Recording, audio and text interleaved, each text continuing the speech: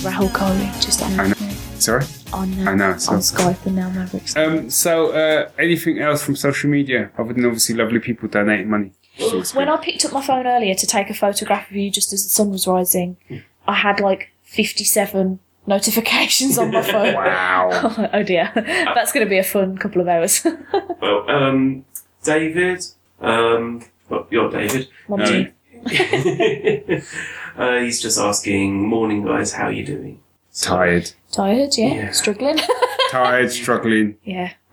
Just trying to power through, and I've got to stop drinking now because the sun's come up. So yeah, all right. And the lovely gentleman who showed us the progress of his panel, of his page that he was drawing. Yeah. Says, fuck yeah, amaretto sours. I love all the love for amaretto sours. They're so good. And do you know what's the best thing about them? Is they put an egg white in it and everybody goes, what? It's the best. What? No, it's the best. It makes It's it not. frothy on top. It's not. Oh, it's gorgeous. It's not. And I think also Jose Fix answered the questions of the competition. Oh, which one? Ooh. I can't remember. Well, what answer did he give? And then I'll be able to tell you which competition it was.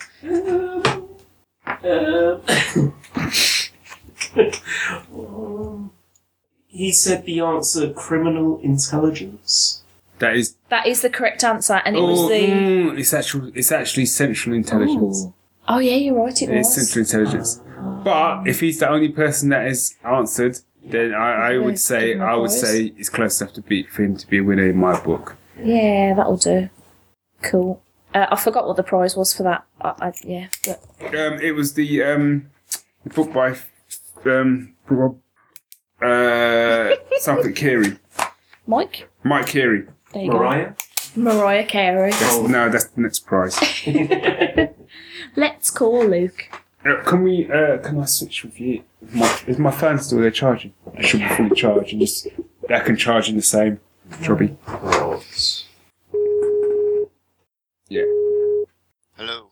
Bonjour, my friends. How are ya? Good morrow, sir. Cream crackered. Hey, Barry. How are ya? Tired. You know, Barry, you actually sound a lot more like... When I tuned in this afternoon, your throat sounded a lot more raw than it does now, so you actually sound more awake with it. Do I? Yeah. He's been on the tot, so he's feeling fine. It's quite funny because my wife has just texted me, "Hello, Sue, if you're still listening," and and obviously she was listening to the conversation about Batman v Superman, and she says Batman shoes was still shit though. She had this whole thing. We went to see it. She came out and she was just like, "I don't get it. Why were Batman's shoes so shit?" Because he's wearing this whole, the whole metallic armor thing. It's like, Yeah. why was his shoes so shit? I'm like, I don't know. They were pretty shit now that I think about it. I don't know. I didn't really take a good look, to be honest. Anyway, segue. Luke, how goes it, sir? So, what were you saying about me? That I sound more like coherent or some nonsense like that? You sound less tired now than you did at, well, it would have been about 3 p.m. my time, so it's about 8 p.m. your time. Right. So yeah, I think you got your final, you got your second or third win. I think I'm on probably like my sort of 5th or 6th win now. See, now I think I've just come out of a wind and gone down into a sag, Sag. like whatever the opposite of a wind is on that. I'm knackered. I thought you were going to say gone down into a slag. I was like, you're not a slag, Stace. Don't let no one, don't let anyone say it. Who's going to call you that? Don't let people say that to you. That's just wrong. I won't. All right. So, before we get started, we're going to do this properly this time, like proper professionals. So, Luke, who are you? Well, I know your name anyway, but what is it you do for the people at home? I am Luke Foster, and I am a cartoonist of a number of different things. I currently do the Patreon comic Supernatural Suburbs, which is a weekly dark comedy about ghosts making jokes about death, sex, politics, and crime, and whatever else I feel like doing. Since most of my work is pretty all ages, I use this one to really just say whatever the heck I want, which is why it's behind a Patreon paywall. Nice. And thanks. And I also I just did a 20-page one-shot comic called Dr. Banana's Monkey Magician. Awesome. Thank you. I had my first small print run at Heroes Con a few weeks ago, and I sold out of it, and I'm very happy with the response. So I'm going to be printing more, and I'm working on doing a few more issues of it. Cool. And also, if you're still wearing those Hawaiian shirts, I think if they do a reboot of Magnum, you should play his son. That is the nicest thing anyone's ever told me. And yes, I'm totally wearing a Hawaiian shirt right now because I live in the South now, and it's always hot. Boom. That's the one takeaway where every time I see Luke, which isn't that often, that it's always a Hawaiian shirt. I always think that guy should play Magnum's son. That's my biggest takeaway. Nice. Yeah, the last time I saw you was in 2012. It's like 4 years now. Really? That long? Was that for... I want to say that was for Birmingham, wasn't it? Bristol. Was it Bristol? Yeah, because I didn't see him that time. Okay. Yeah. I saw you at Birmingham a couple of years before that. Okay, yeah. Stacy list. When you got rip-roaringly drunk. Who? Oh, that doesn't narrow it down. No, I was going to say, hey, who are you talking to? Luke got rip-roaringly drunk. Right, I had to escort him back to his hotel room. That doesn't really narrow it down. Not in a sexy way, just in a... Escort you. in a friendly, I don't want you to die on the streets of Birmingham way. You seem to have done that quite a bit for people, just escorting you. Well, you say that, but not really, because with Nick, I literally just sat next to him until Mike said, I'm gonna take him home, and I was like, that's gravy, I'm gonna go and dance. Okay. And I really appreciate you keeping me from dying. Yeah, because I felt a bit bad that the fact that when Luke came to Birmingham, two things happened that made me feel bad. The first one was that I say picked him up from the airport. It wasn't really the case because I don't drive, so I got a train to the airport and helped him get a train back to Birmingham. But he almost immediately got almost run over by a person on a bicycle on a bit of like pedestrian pavement. And then I had to leave him to his own devices for like 2 hours while I went to sign on to the doll. That's okay, because I got up to mischief and shenanigans. So. He did. I left him in the Science Museum. But I felt really bad about it because I really fucking hated signing on to the doll. It's grim, man. It's grim. And you spend like 25 minutes waiting there for somebody to just then walk up to you and go, have you applied for any jobs? And you go, yeah. And they go, okay, cool, we'll pay you the money this week. And then that's the end of that. And I'm like... I know, I did sign on for 3 years. It's shit, isn't it? Yeah, it's not fun. It's pretty soul destroyer. You can do it all online over here now. Oh, that'd be so useful. fucking America. America does do some crazy things, but that one seems quite sensible. Yeah, it does seem quite sensible to me. Mm. So, do you know, I just started off by saying and suddenly I had no question to back that up. And I'm now, I just noticed that I was literally just staring into space. So, like, just proper monging. So like we've now been going for like 20 hours and 41 minutes.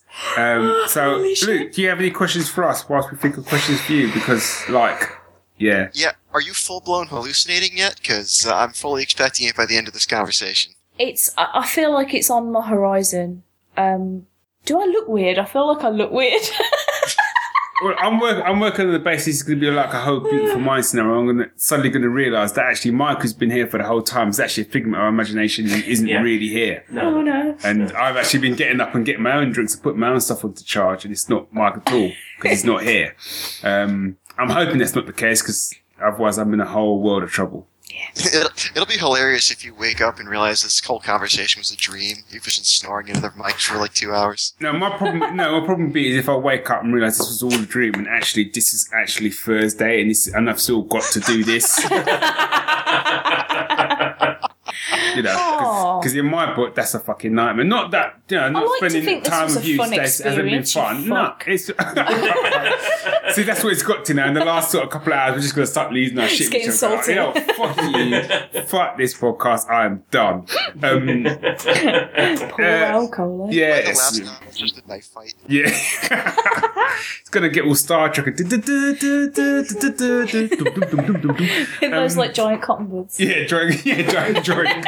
I know some things that happened before I was born, see? Yeah. What we've established is that anything pre-90s is just pointless mentioning today because she's just going to go blank. That's my takeaway. Yeah. We've learnt some things about each other, and one of them is that I am shit. No, that's not true. What we've learnt is Stace is shit on the 80s. That is it. Yeah. What have you learnt, Stace? I've learnt, I don't know, that a lot of bourbon is bad. and that drinking it neat is probably also bad. Right. And also that these chairs were a mistake. It's got to be said, these are the most uncomfortable chairs in all of Christendom. Yeah, man. The thing is I actually planned ahead. I tried to plan ahead for this, and I actually asked a few people if they wouldn't mind donating, like, some comfy chairs, like office chair style things to the show for, like, the day, and they were like, yeah, we'll bring them round, we'll pick them up later, it'll be gravy, and then I forgot to organise the bringing of them round and the picking up of them later. So what we're left with is these wooden fuck faces that are ruining my butthole. I love the fact that, but she's put cushions on them. Okay, I was going to ask. And to be fair, that has kind of alleviated some of the. I mean, only mildly. Only mildly, but I mean, can't feel my left butt cheek. Okay. I don't know what that's nothing's going to happen out of that, but that's great. By cushions, do you mean just like normal, like chair cushions? Yeah, like ones that I stole off of the sofa that we have upstairs. You know, you could use bed pillows. Those are big and puffy and well, see, I tried those last time when we did the show with Jenny. Right. And they were not a good idea. Weren't they? Because they kept sliding off the chair, and sometimes we'd slide off the chairs with them. Oh, okay. Occasionally we'd suddenly realise we were halfway under the kitchen table, oh shit. And to be fair, the sheer uncomfortableness of the chairs has helped quite a bit. Keep you awake, yeah, it's good, isn't it? I think that if that was my plan. Because I'm looking at that sofa, like, yeah, of course it was. Absolutely. I can see the sofa, like, mocking me. Yeah, it's just giving me the funny look. I know if we'd been doing it sitting over in that sofa, I would have lasted about 3 hours. I swear to God, if you lie the fuck down, I will come over there and I will end you. Like, for the listener, Mike is just lounging on one of our sofas now, because we have to, just to make this even worse. If this was my house, I would have thrown that bottle of whiskey. He's just draping himself over it like a slut. Just wrong. How are you, Luke? Give a guy an iPhone, tell him to do some social media, thinks he's God. Do you know what I mean? Fucking hell. Well, I'm having the most entertaining hour in time, that's for sure. And it's only, 4 minutes in? 5 minutes? Wow, I'm glad someone is. Gosh. Yeah. I really hope that I get over this by the time I talk to Mike Allred, because I really don't want to spend my entire time just going, my butt hurts. Yeah, might want to find a different tact or a couple of other questions or something. Yeah. Does your butt hurt too? Yeah. Mine does, but he's probably going to say no. At a push, I'm guessing. I'd like to think he's going to say no. Yeah. I'm delirious, man. Yeah. So, Luke. You've done it again. I know. So, oh, wow, properly. Like comics, what you reading, what you loving, what you not loving? Go. I'm going to eat a biscuit. I literally just finished, 15 minutes before I signed on, reading DC The New Frontier for the first time in my life, I'm embarrassed to say. Oh, by Darwin Cook? I've not read that. Wow. I'd never read it before. Then he passed away, and I felt terrible. And I'm like, I got to get this and read it in his honor. And I did, and it was amazing. I've got New Frontier as an Absolute Edition. I love the Absolute Edition. Yeah, my wife bought it for me, and I read it. I had I was off work with the flu, and I sat and read it. Like I couldn't lie in bed because I was so ill, so I was on the floor lying and reading it, and it was awesome. Yeah. Not the flu part, but the New Frontier bit was awesome. Yeah. So good. So good. Yeah, it was beautiful, and I'm glad I finally got myself a copy and read it. You should watch the animated version. I've heard that. It's actually really good. I've also been reading since DC Rebirth started. I've got a few books on my pull list, but the only one that's come out yet is Batman, and I am really loving it.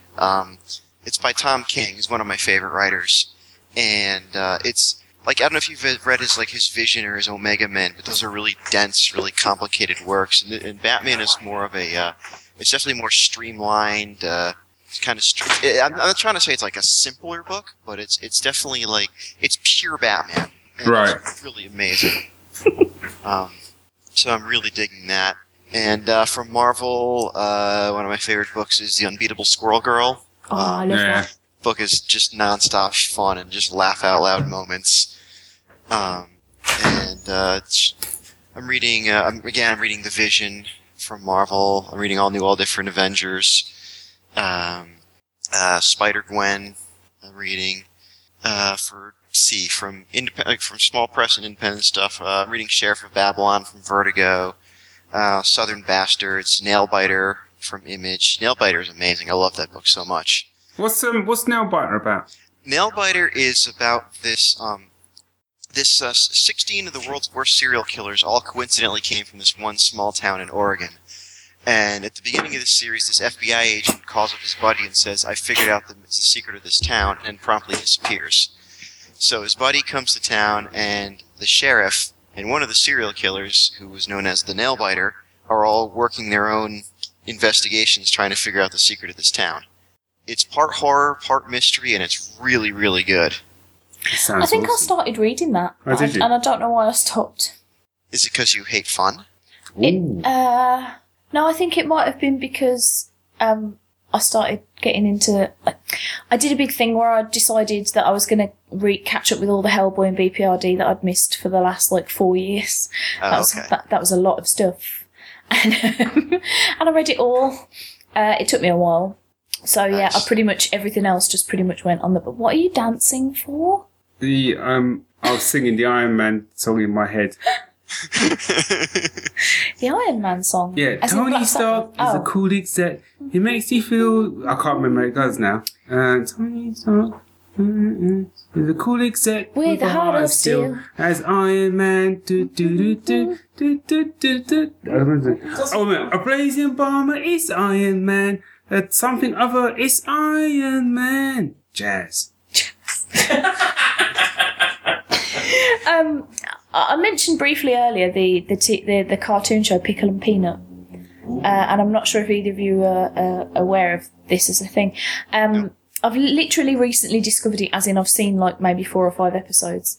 And there's one thing that it does that always makes me laugh, which is it'll have a close-up on something happening. For example, there was one where, an episode yesterday that we watched, that Mike and I watched, where, I think it was Pickle, got a prize from a cereal box or something that turned out to be these little living creatures, and he had to start taking care of them and being its mom. And there was a bit where Peanut was sort of trying to hug one and sort it out, and it zoomed in, and then this whisper in the background just went, maternal instincts. And I was crying. And it does that a lot. It'll be just zooming in on something and then whispering something vaguely. There's a part where one of them throws up into the mouth of a bird, and it's nutrients, kind of gross. Wow. Is this an American show? It's a Disney one, so I don't know if you guys... Did you say Disney? Yeah, it's a Disney one, because we were... I put an episode of Gravity Falls on and was talking about Pickle and Peanut at the time, and then it came on next, and I was like, fortuitous timing. And there was a whole episode about the kids that live near Pickle and Peanut getting into falconry, and they had a falcon off. It was wonderful. It's really weird. Well, I was just going to say, it's really weird, and if you like really weird things, you should probably watch it. I do like really weird things. Hulu actually put a bunch of the Disney cartoons on Hulu, last week or the week before. Gravity Falls being one of them. I haven't watched that one yet, but I did watch the whole first season of Star vs. the Forces of Evil. It's basically the magical girl thing from Japanese shows like Sailor Moon or Magic Knights Rare, stuff like that. Mm-hmm. Well, it's kind of an American kind of homage of and slight parody of, and it's basically this girl named Star Butterfly, who's a princess of another dimension, comes to Earth to live as a foreign exchange student because she can't control her magic. And okay. So her best friend, one of the kids who lives in the house with her, is a martial arts expert, and so they alternate between battling the forces of evil and just having high school wacky hijinks. Nice. I like the sound of that. It's pretty good. I know I'm going to do a segue. Tony Stark makes you feel he's a cool exec With a heart of steel, he's Iron Man. We lost the words there. Amazing armor is Iron Man. Blazing bomber is Iron Man. Jazz. So as you were. That's the Iron Man theme. I remember the Captain America one about throwing his mighty shield. When Captain America throws his mighty shield, all those that chose to oppose his shield must yield. For the red and the white and the blue come through when Captain America throws his mighty shield. Jazz. Somewhere I can picture Dave listening to this and just kind of shaking his head and laughing. Or, and if Dave is immediately cancelling the Geek Syndicate feed. if Dave is shaking his head and laughing, you're in trouble. There's no missing. It's like you've hit rock bottom. Literally. What were we talking about? We were talking about cartoons we like and comics and stuff I'm reading. And I controversially asked if you hated fun, and then we talked about PRD. Mm-hmm. And then Barry started singing and we got distracted. Sorry. Yeah, that's true. That's what I do. It's who I am. That's okay. I'm not criticizing. I'm just summing up the last few minutes. So I've read a really cool prose book. It's not a comic book, but it definitely would appeal to comic folk. Ooh. It's called I Am Princess X. It's a YA novel. It's about these two girls made this comic called Princess X, where one of them wrote it and the other one drew it. And then the girls were best friends, and the girl who drew it died in a car accident. And then a few years later, the other girl is in Seattle where she lives, and she starts seeing Princess X stuff around the city and realizes that her best friend may actually be alive. And I got it at the library on Thursday, and I finished reading it this afternoon. I normally keep my books to read during my lunch breaks at work. And I'm like, I don't want to stop reading this. This is amazing. And so it was a really good mystery novel. I really enjoyed it a lot. Sounds quite epic, doesn't it? Yeah.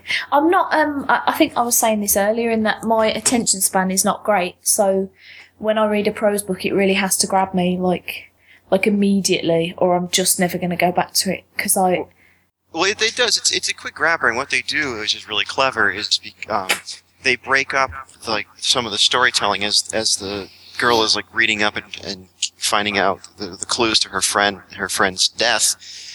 They break it up with actually the comic pages of Princess X that's telling the story of what happened. So it breaks it up with like comic pages every couple of chapters. Mm.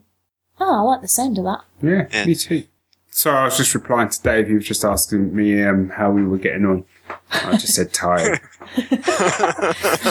That's literally all I've got. You just reply back a load of random letters. Which I spelt wrong. On how many occasions? I was going to say I put so tired, which came as so of tired because apparently I spelt it wrong. But yeah. I was trying to think of a good segue to get into Turtles. To ask Luke if he'd seen the Turtles film. Hey Luke, have you seen the Turtles film? That's how you do it. Yeah. No, I have not. Next question. Damn it! Sorry. I don't know. I'm not a big fan of Michael Bay, so I don't really pay money to see his movies or see them at all. Fair enough. Fair enough. I can't really argue with that kind of logic. No. I enjoyed the first Transformers movie. Get out. I did. No, why couldn't you have said that 20 hours ago? I have. The thing about, okay, I'm getting into it. The thing about the first Transformers movie is that there is a good movie buried in there, but the problem is it is surrounded by Shia LaBeouf hamming it up everywhere, a nonsense plot about spectacles, an eBay, intergalactic eBay, locations of Allsparks and bollocks.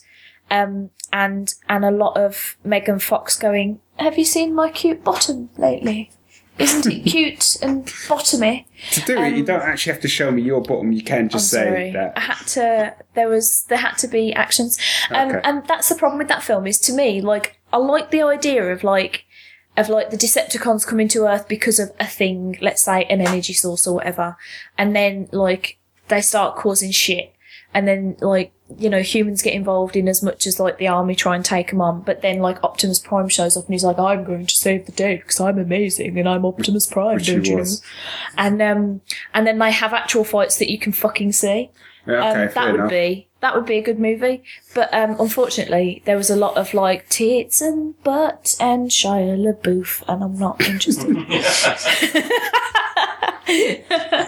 You know, when Barry just said that you were like shaking your rear just now, I was going to say it's the Pop Culture Parlor After Dark. Then I realized it's already sun up over there. I know. Oh yeah, it's straight up light in here. I don't know why we've still got the kitchen light on. I'll be honest. Yeah, it actually looks like it genuinely actually looks like the sun's actually going to come up as well Yeah, it's and be sunny. I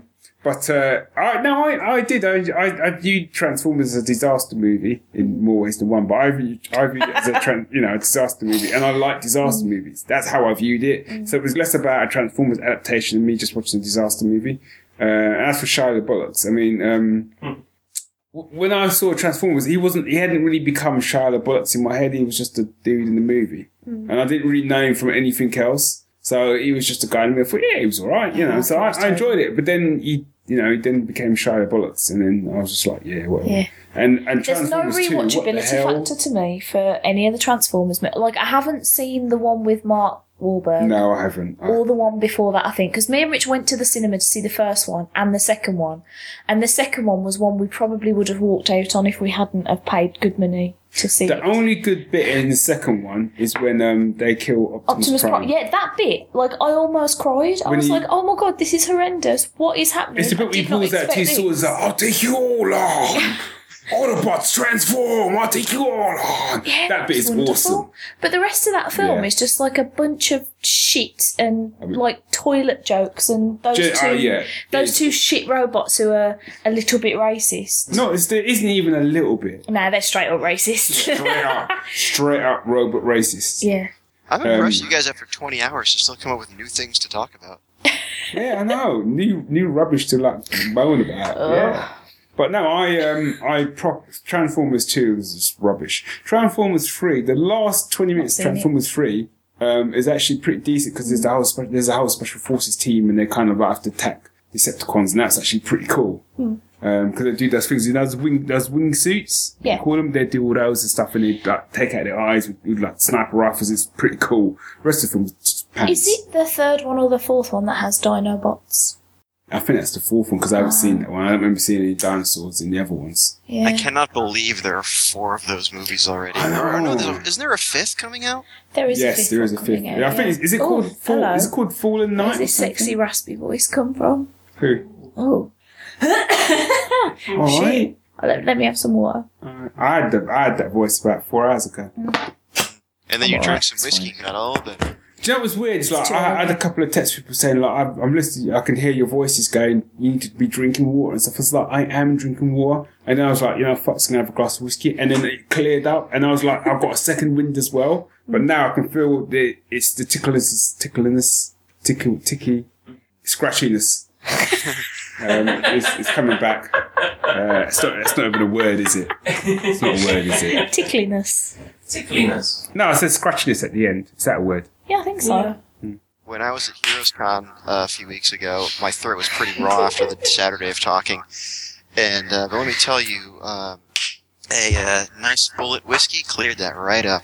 I can imagine. She reminds me, I've got about 30 seconds before the sun's popping up. Yeah, I did a terrible thing just before we called you, Luke, where I'd still got like a finger of bourbon left in my glass. And I was like, oh shit, the sun's up, glug. And just like drank the whole thing. Is that a wise decision? No. Well, I suppose that's terrible from your point of view. Yeah, it's gone right to my head. I've got a train to catch after this. What time are you? Yeah. Well, I'm literally... I've got to go back and look. I've got shit to do, so I'm literally gonna...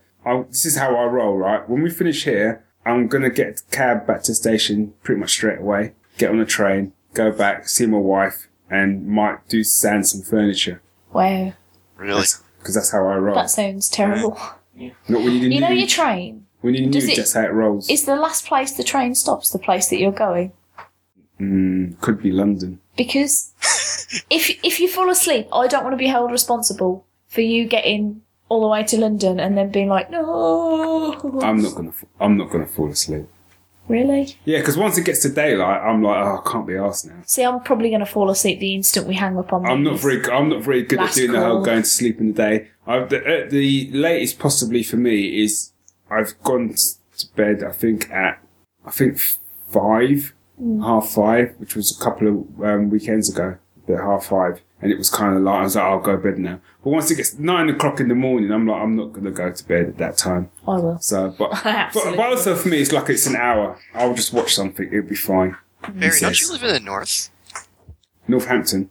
Oh, okay. I was going to say, because London doesn't seem to be on the way. No, well, basically, we're Stacey. If I get on a train now to Northampton's about an hour or so from Birmingham. But if it's a particular train, that train will probably go to London. It'll be a London train, so that will go on from Northampton to London. Oh, okay. Which is what Stacey's concern is, that I'm going to end up in London on Sunday. Yeah. It's not going to happen. You say on Sunday, you mean later today? Yeah. Later today. Later today. It's Sunday now, isn't it? Yeah, it is. Yeah, do you both have to work on Monday? No. Yes. When I did this in 2014, I took the Monday off work, not realising that it didn't really hit me until the Tuesday, the tiredness. And so I went to work on the Tuesday, fell asleep twice on the bus on the way there, got to work, opened my emails, burst into tears and got sent home by my manager. Oh, really? So I put the whole week off this time because fuck it. Yeah, I'm in work tomorrow. Jeez. That's, wow. You know what? You're made of sterner stuff than I. Yeah, it's called stupidity. He's a crazy person.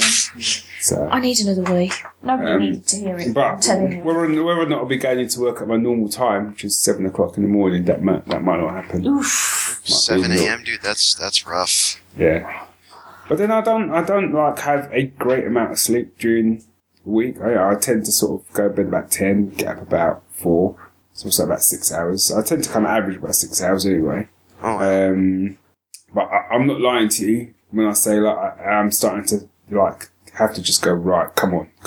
We've got 3 hours to go. We can do this shit. Even though Stacey now abandoned you, but that's okay. It's okay. You can still do this. Well, I have experience with her abandoning me, so you know. Yeah. It's like a MO really. So, yeah, you know, you've proven to us that you can do this, and we believe in you. You're like Rocky, you know. Well, getting his ass kicked until we get to that kind of like second sort of like round or something, or 8th round, we sort of gets up and suddenly it all comes back to him and Eye of the Tiger and shit. I'm hoping Eye of the Tiger's going to kick in any time now. And then you beat communism forever. Yeah, that's my plan in the last 3 hours, is to beat communism forever. Yeah. So or at the very least, just not fall asleep. And then you can train the son of your former rival turned coach, and then have him take on the reins. Yeah. Or I could just go home. Yeah, but our way involves musical montages. Yeah, I know, but you missed that. That was at 12 o'clock, mate. You missed the musical montage. That was way earlier. Oh, yeah, sorry. That would have been probably when I was eating. Okay. So, what are you watching CW network-wise? You watching Arrow, Flash, all that lot? The only one I've been watching is Supergirl. Oh, okay. I really liked it. I really loved this season. The second half of it especially was just... They really were firing on all cylinders. Every episode I thought was getting better and better. Yeah, I agree. Yeah. So you don't watch the other shows then? It's just a matter of time. I mean, I want to make time to like start watching The Flash, but it's just I watch a lot of TV, and then when I'm doing my comics and stuff, I've just got Netflix streaming in the background, like something I don't want to have to pay attention to. Right. So it's I want to be able to actually just sit down and just watch it. But then trying to keep up with another weekly show would just be a thing. So it's just a matter of finding the time. I think if you can't, I properly understand the idea of not having enough time. If you can make the time to check out The Flash, then I would do, because it's great. Stacey's now back. She's now going to I love a good Flash, me. You do, don't you? Not like that. The Flash is amazing. It's I think I said this earlier when we were talking to Peter Spellos, that the thing about The Flash is that it deals with some pretty heavy shit sometimes, and there's some pretty scary bits and some pretty awesome bits, but it just has this like undercurrent of just like unbridled joy in what it is. and what it's representing, and it's very much a thing. I feel giddy when I watch it. Like, I always come out of it smiling. Like when Peter was talking about the episode where they teased Grodd, and I was just like, fucking Grodd on my telly. I just got really overexcited. I'm sorry, go ahead. No, go for it. I was going to say, it's like watching Supergirl when you see her and they show the scenes where she's like flying around and she's got that grin of pure delight on her face. You can tell she's not acting. She's just delighted to be there. Yeah. And then when they had the team up between Flash and Supergirl. And then like when Supergirl's friend is just like he's got the Superman crush on the Flash, like he's not acting either. These people are having the time of their lives doing this. Yeah. And we always say that bit where he runs out and gets ice cream for everyone is just awesome. Adorable. I know. Oh my god. Ice cream! I would, like, do a stupid, excited wee if I ever got to, like, sniff the set of Flash or Supergirl. It'd be awesome. I'm just excited that, like, now the show's getting a second season, it's got real potential to last long enough for my nieces to get to an age where they're old enough to watch it. Mm-hmm. And I just think it'd be the best thing in the world if they just grew up and this show was just on as a matter of fact. Yeah. Yeah. I mean, I heard a rumour. I mean, it is a rumour, but it was this week I heard it that there's rumours that CW was going to pick up Constantine for a second season. Ooh. Yeah, I heard that rumour, but it's been like 3 years since it was off the air? 2 years? No, I don't think it's that long. I think I think it's a thing. I saw an article about it actually being picked up. But I think it came off the air like it was only last year. It came off the air, wasn't it? Tell me it's true. Yeah. I could have sworn it was. I'm trying to remember based on where I lived at the time, like when it was on TV. I can do that when you've moved around as often as I have in the last couple of years. No, I'm pretty sure like it was last year Constantine was on. Oh yeah, 2014, 2015. I was wrong. Yeah. And then he was obviously on Arrow. Had a little stint in Arrow. Best thing about Arrow. Oh yeah. This season anyway. But I think if they got him and got a Constantine season as well, I mean that'd just be ridiculous. Because it is now pretty much like what 5 days of TV from CW. Is it 4 days? I don't know. Oh yeah. It is going to be Arrow, Flash, Legends of Tomorrow, and Supergirl, and they're going to be actually. No, you probably heard this, but they're going to be doing a 4-part crossover between all 4 shows. Yes, I have heard this. I mean, that's just ridiculous, Madness. Isn't it? It's ambitious, and it seems on paper kind of like they could never pull it off. But I thought the same thing about the Marvel movies Once Upon a Time. So yeah, and I even thought the same thing sometimes. Even just doing a Flash Arrow crossover, I thought, how would that work and whatever, and it worked. So I think a 4-parter, they've kind of got those characters nailed down. I think in the CW anyway. So I'm not necessarily worried it's going to be bad. I'm just looking forward to it because I think the thing they managed to get right is the interactions between those characters and who would get on with who and who would naturally gravitate more to other characters. We talked earlier about like Diggle and his kind of response to the Flash, which I think is always really funny. That he's just like terrified of the fact he could run that fast. He just doesn't understand it, doesn't get it. Which I think, knowing that character, I think works really well. But also the fact that in between, I like the sort of off-screen stuff that they put in, the fact that Cisco's like sorting them all out, like tech-wise. The other shows, he's kind of sending them stuff. There's the whole thing with the Black Canary, and like suddenly her like voice box thing has got loads better, and it's because Cisco's been like tinkering with it and sorting it out for her. And I think stuff that is really good because that kind of makes sense. But no, I love those shows apart from Arrow at the moment, which I probably won't watch watching next season unless I hear really good things about it. I was going to say, the problem is you'll be like, I won't watch that next season, and then it'll do all the crossovers with Flash and stuff, and you'll watch it all. But I'll watch the crossover because if it's done right, I should be able to watch that out of continuity. That's because you weren't watching the Flash, but you watched that Flash crossover, didn't you? You didn't feel like you'd missed out on not watching the Flash. Not at all. Yeah. So if they run it like that, I think it will be fine. And speaking of crossing over, John Barrowman, I guess, signed a contract where he plays Merlin, right? Yeah. Yep. He's going to be he's going to be just like jumping from show to show. He's got basically like a full contract to do all the different guest spots on all the different shows. Yeah, I heard this. I don't know how I feel about that. Because I thought to begin with, I really liked him on it. And now I just think he's just overused and he's just I like, feel like someone he's needs to kind of kill him. He's like, pantomime just, there. yeah. I think me and Sam were talking about this on the last episode, and Sam was saying the problem with him is that it's like every twist in Arrow now is him. It's like, oh, you know, who's the guy who was pulling Oliver's mom's strings in the first series? Oh, it's Merlin. And then who's the guy who turns out to be, what's-her-face, dad? What's his name? Is, you know, his sister. Oh, it's Merlin. And then, like, who's this guy masquerading as Ra's al Ghul, but it's not Ra's. Like, oh, it's Merlin.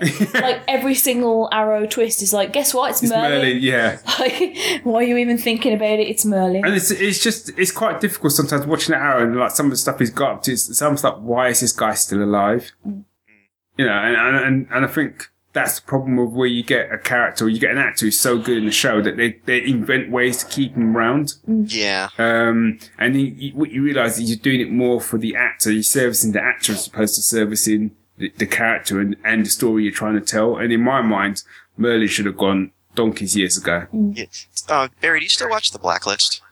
Yes, I do. Because like, I think the character of Tom Keene falls into that, what you're saying. Like, they like the actor even though there's no point in him being on the show. Yeah. Well, you know, he's going into spin-off. Yeah. He's going into spin-off. So what I'm hoping is that spin-off will effectively take him out of the blacklist. Well, you know, which I think is the right thing to do because, like you say, he's just got no real. And I loved that show. They had to keep building in bad or like illogical reasons, ideologic reasons to keep him in the show. Like even despite the fact that he's a sociopath and by definition he can't have feelings, he's in love with Liz. Yeah. And she's still in love with him despite the fact that, like, as what's his name pointed out, Wrestler pointed out, like you're marrying a guy who hit you, who like actually struck you.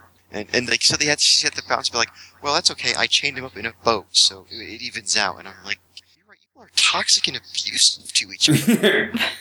It's not a good thing. Do you know what I mean? But I think as well with like Blacklist, it's a kind of, I was telling this whole story to someone else with Lost, was this thing of kind of like when you set up a show with a central premise, that after a while, if you don't answer I'll rephrase it. If you set up a show with a central question and you don't answer that question in a reasonable amount of time, after a while, it starts to get ridiculous because you start to invent ways to keep the question going. Hello, How I Met Your Mother. Yeah, exactly. So, but with Blacklist, it's kind of like, what is the relationship between Elizabeth and Red? Well, they've all but said it out loud. I mean, she's the daughter of the woman he was in love with, and so he's protecting her because he couldn't save her. Yeah, but it just seems to me like there's more to it than just that. Yeah. And it's just not, for me, it's just not explicit enough.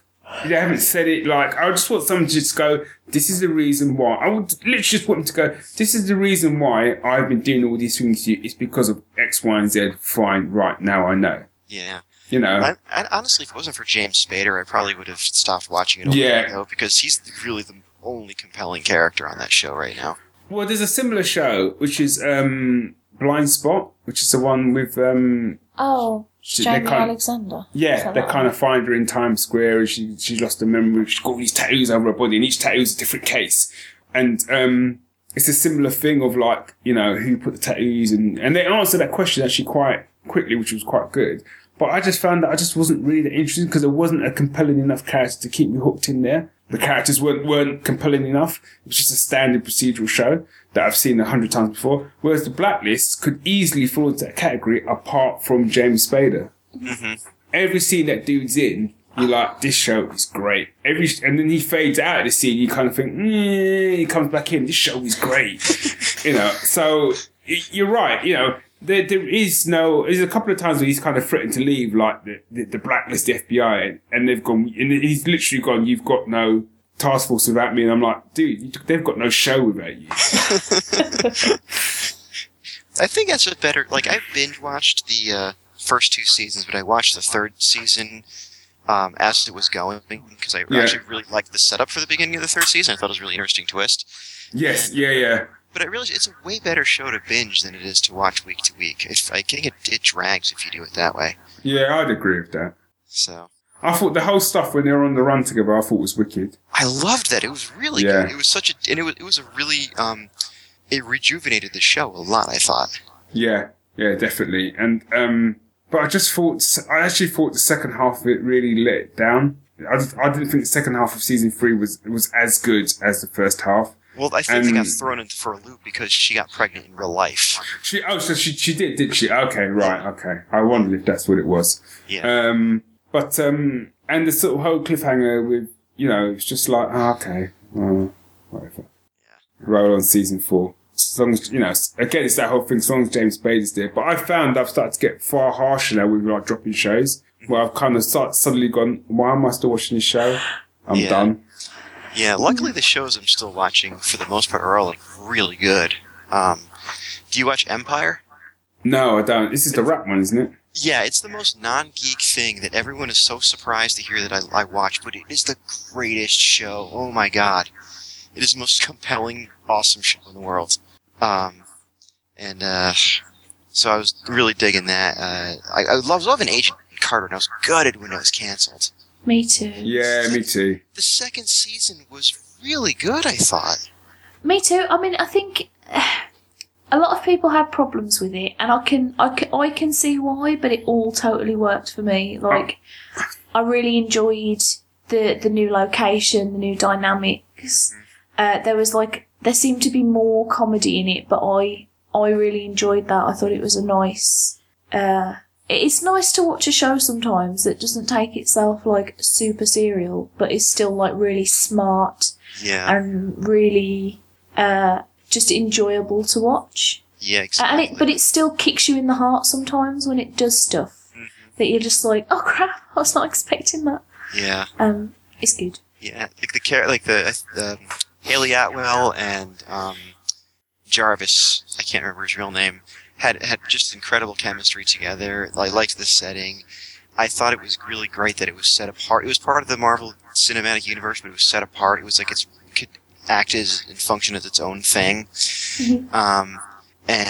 They got past the first season roughness of, like, we have to like state our premise like every single episode. Like, she's a woman in a man's world, where it's really tough to be a woman in a man's world in the 1946, and they could just let her be, a kick-ass woman in a man's world without having to say it every episode. And while I liked the first season, I thought the fact that they got to this point in the second season just made it a lot better. And it's really just too bad. And I kind of hope against hope that it gets picked up by Netflix or something, but.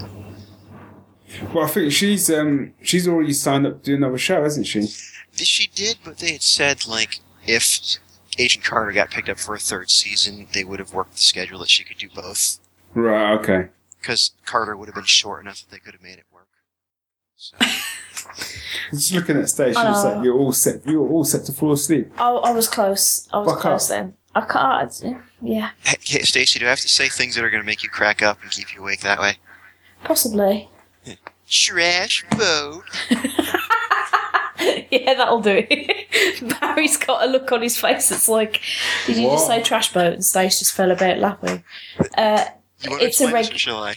Yeah, well, I don't really know how. Have you ever seen Regular Show? No. It's a cartoon about a raccoon type thing. And a bird. Is he a raccoon? Yeah, and a bird. Yeah, a blue jay. And they work in a park. But there's an episode where the raccoon, Rigby, decides to change his name because he thinks it'd be cool, and he changes his name to Trash Boat. And it just really backfires because everybody thinks it's stupid. And people keep taking the piss out of him by going, Trash Boat, especially, like all the time. Mordecai the Blue Jay, he pronounces it that way. Yeah. This is a cartoon? Yeah. On what, Cartoon Network or something? Yeah. It's brilliant. There are a lot of bits of Regular Show that make me feel like, I think I've said this to you, Luke, before, but there's an episode with a bunch of baby ducks where they find some ducks. They're cleaning out the fountain at the park, and they find these little ducks, and they can't find the mom. So they take them back to the house, and they don't know what to do with them. And they've got them in like a little paddling pool at the bottom of the stairs outside the front of the house. And some like evil bloke tries to steal them, and Rigby and Mordecai chase them down the stairs, and Mordecai steps in the paddling pool and just falls flat on his side. And it's the the funniest thing I've ever seen. Like it's a brilliant pratfall, but it's like a cartoon. Every time it makes me cry laughing. It is literally a blink and you'll miss it moment. I know because I blinked and missed it the first time and couldn't figure out why she thought this scene was so funny. I'm like, where is this moment? Oh, it's so good. Did you watch not the most recent season, but season 6, I think it was? Possibly. Refresh my memory on what's happening in it. Well, the big thing is that Margaret comes back. Yes, I have. Yeah. Yeah, I was happy because I was angry that they had to break up. Like legitimately angry. See, I never liked Margaret. Oh God, I don't think. I don't think she's very interesting, and I liked CJ a lot more. Why do you hate True Love? But CJ's better. No, she's not. She is though. True Love. She didn't though, really, did she? She got in the way. I think Margaret leaving got in the way. Yes. Well, listen, Rigby. Me and my logic. Remember when Future Rigby came back and said that if Mordecai kissed her on New Year's, then disaster would happen? And it was disaster. It was not true love. But it was good. No. I like CJ. Ugh. How could you not like Margaret? Ah. She's quite dull, though, isn't she? You're dull.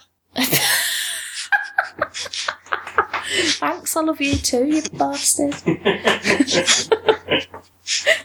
You're so mean. I can't believe that's one of the last things you're going to say to me on this episode. Well, to be fair, if whenever anybody says something I don't like, I'll always reply with "your that thing."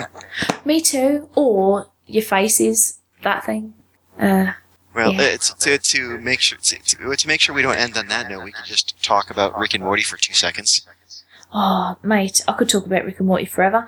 I've fallen down a rabbit hole of fan theories about Rick and Morty. My favourite one being about the Total Recall episode. Have you read any of the fan theories about stuff? No, but last time I was on the show, you told me about them. Ah, right, okay. Because I don't know why, but I just keep digging further into these holes, and there's so much compelling evidence. But I'm not the kind of person that normally believes weird conspiracy theories. But I just find it so much fun with Rick and Morty because you think it could be that sort of thing because the writers are the kind of people that would put that stuff in there and not really make it a noticeable big deal. I don't think I said those words correctly, did I? I understood what you were saying. I've lost all semblance of self. Didn't you have one of the comic book writers on the show earlier? I missed that part, but... Yes, Sarah Grayley, who does Little Poopy Superstar, was on. Oh, nice. Little she superstar. I need to introduce Barry to Mr. Poopy Butthole so he can understand that it's not in relation to an actual poopy butthole. No, just stand. just stop. It's been too much butthole talk. Stop it. And while we were talking, New Mutant and whoever's running your Twitter were objectifying my body. What? What's happening on Twitter there, Mike? Oh, I don't know. Alan was talking about looking at my hairy chest in a Speedo or dressed like Magnum. And then they were talking about photoshopping me as Magnum Jr. And then New Mutant sent him a photo, and then it just kind of went back and forth from there. So basically, went downhill from there. You people are using me like a piece of meat, and not as a human being with thoughts and dreams and hopes and feelings. I am genuinely scared to go back through my mentions when I finish this. I might have to have a nap first. Well, to be honest, I mean, New Mutant objectifies me a lot, so I'm kind of used to it. I just like being indignant about it. You gotta have some dignity about yourself. You have a big stretch. Barry, help. What? Help? Not with the stretching. I meant okay, right. Because occupy some airtime whilst I stretch was what I was saying there. So you're working on quite a lot of comics at the moment, then? Yeah. Actually, a little bit less than I have. It's a less strenuous pace than I'm used to. Because Supernatural Suburbs is only once a week, so I'll just draw a batch of I'll just draw 3 months worth in all at once, and I'll be done for a while. And the comic books are just a bit different of a pace because I'm scripting them out right now. Right. I'm in this weird state of like scripting and doing because I want to pitch it to a publisher, but I'm also scripting it and stuff so I can just draw it in case it doesn't get picked up and I just have to do it myself. So I'm in like 3 different stages at once with this one comic. So, but it's a lot. I like the pace better than doing for a while my strip was daily for. It was daily for like 2 years, and then 3 times a week for the last year and change, and that was a grueling pace. I just could not keep up after a while. So just doing it at a different pace is a lot better for me. So, but yeah, so I still get to draw jokes about ghosts being dicks to each other and about monkeys doing magic. So it works out. On that note. Yeah, monkeys doing magic. I can't top that, can you? Not really. No. So let's go. Okay. Let's bust a groove. Thank you, Luke, for doing a talk whilst I did a staring into space. Well, my pleasure. And if you're interested in reading my comic, it's at patreon.com/cartoonistluke, or you can just find my all ages stuff at cartoonistluke.tumblr.com. Awesome. You gave yourself a plug before we even had to do it, which was really helpful. That's good. Well, you guys are tired, so I figured I'd do you a solid. Oh, Cheers, thanks. I can't believe the hour is over already. I know, that was really quick. I mean, I won't say that I'm not excited about that because it means it's 1 hour closer to like the end. 1 hour closer to freedom. Yeah. Freedom! For a second, I thought you were going to say 1 hour closer to death, but I'm like, whoa. This guy. That's a little bit dramatic. Yeah, I mean, to be fair, I feel we've come out the other side of some of the darkness that we were dealing with probably about 4 hours ago. I think shit got real fast. It did, didn't it? Got proper dark. Around David Wynn. Yeah, around David Wynn's time, shit got real. I feel we've come out the other side into just like abject tiredness now and slight apathy. Yeah. So we're going to have to pick up a notch now. I've made the mistake this time of not having any energy drinks or caffeine of any description. I think that's why I'm dying. I've got Monster in the fridge. You have got Monster in the fridge. I don't know. Do I dare have one? Is it a good idea? Anyway, let's say goodbye to Luke. Thank you. Bye, Luke. My Bye, pleasure. Luke. Good job with everything you've been doing, and good luck as you hit the finish. Thank you. Thank you. All right, talk to you soon. Bye. Bye. We've got time for a quick social media checkup. We might do. Because everyone's still asleep. Yeah, obviously. Yeah. You bunch of bastards. I mean, I love you sleeping all. You're the best. Please give us people, money, but also you bastards. yeah. But please do give us money. Yeah. At justgiving.com/SPCP Live 2. Boom. Even if you're asleep, just give money. Yeah, just do it. Yeah. Do it in your sleep. We're the same we were before with the money. Right. So, Definitely give some more money then, because that Yeah. makes me nervous. yeah. We're struggling. Yeah, help us. Help. I'm going to call Pete and then I'm going to go for a wee. I hope he doesn't mind. I've opened the floodgates now and I've been to wee quite frequently, haven't I? Everyone needs to know about my bladder habits. I might put my pyjamas on. Hi. So what a great start. Hi, Pete. Okay. I'm flagging a little bit. I also need a wee, so I'm going to go and do that. But I thought I'd say hello to you first because I'm not an arsehole. Okay. Thank you. That's, Go and put Over your to you, pajamas on. Barry. yeah, that's lovely, Stace. Thank you. I'll just take over then, shall I? Stop crying. Fuck up, woman. The hell's wrong with you? You know, it's always good to walk into the middle of a conversation. Dragging herself up. Don't stay up there too long either. You got 2 minutes. How you doing, Pete? I imagine better than you. No, you don't. Maybe not. I don't know.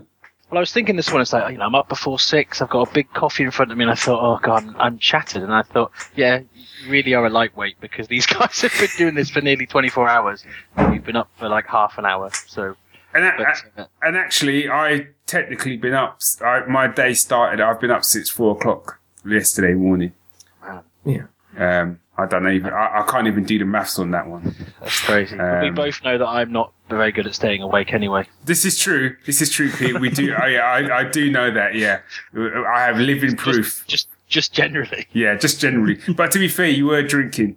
That's true. It was very early. It was very early. I'm not going to throw around terms like lightweight. That'd be wrong. So, yeah. So my first question before I get you to introduce yourself, because I was going to get you to introduce yourself and what you do and all that, and we'll get on to that. I was distracted by lack of pajamas. What I wanted to say, well, Stacey's now been replaced by a bloke. It's a social media guru, Mike. Hi. Why have you got a zebra as your Skype icon? It's quite disturbing, because you don't look like that. It's true. But I haven't, to be fair, I haven't seen you in a while, so you could have changed. I don't know. That's true. Yeah. That is true too. I think it's just laziness. I think Apple went, which one of these do you want? And I went, that one. And I haven't bothered to change it to a proper picture. I wish there was a better story about black and white harmony, but no, it's just a lazy picture choice. Do you think you could make up a story? Just Yeah, it's actually in honour of Stacey's lack of pajamas, because zebras are horses in pajamas, as anyone under the age of 7 would know. yes. And Pete's alright, so making stories up, that's like his thing, so that's going to be a piece of piss for him. Excellent. Do you know what I mean? Yeah, maybe not at 6:36. Well, maybe not, but, you know, shoot for the moon, you'll land in the stars, that's what I say.